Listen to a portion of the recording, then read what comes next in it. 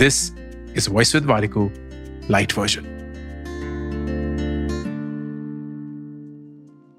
5 things to do before 2023 comes to an end. Number 1, 2023 में जो हर एक चीज आप हासिल करना चाहते थे उसको लिखिए, और जो सबसे इंपॉर्टेंट चीज अभी भी अधूरी रह गई है उसको 2024 का गोल बनाइए। नंबर 2, पिछले 12 महीनों में वो हर एक शख्स जिसने आपकी मदद करी है उन्हें थैंक यू बोलिए। नंबर 3, अपने सारे रिश्तों को फिर से देखिए और ये पूछिए कि कौन सा रिश्ता सबसे ज्यादा जरूरी और महत्वपूर्ण रहा है, और पूछिए क्यों। नंबर 4, अगर आपको लगे कि किसी भी रिश्ते में आपने कुछ गलत किया हो तो उन सारे रिश्तों से माफी मांगिए। और नंबर 5, एक ऐसी हैबिट के बारे में सोचिए जो आप बरसों से करना चाहते हैं और 2024 में शुरू करें। कुछ ही दिन रह गए, एक नया साल, एक नई शुरुआत।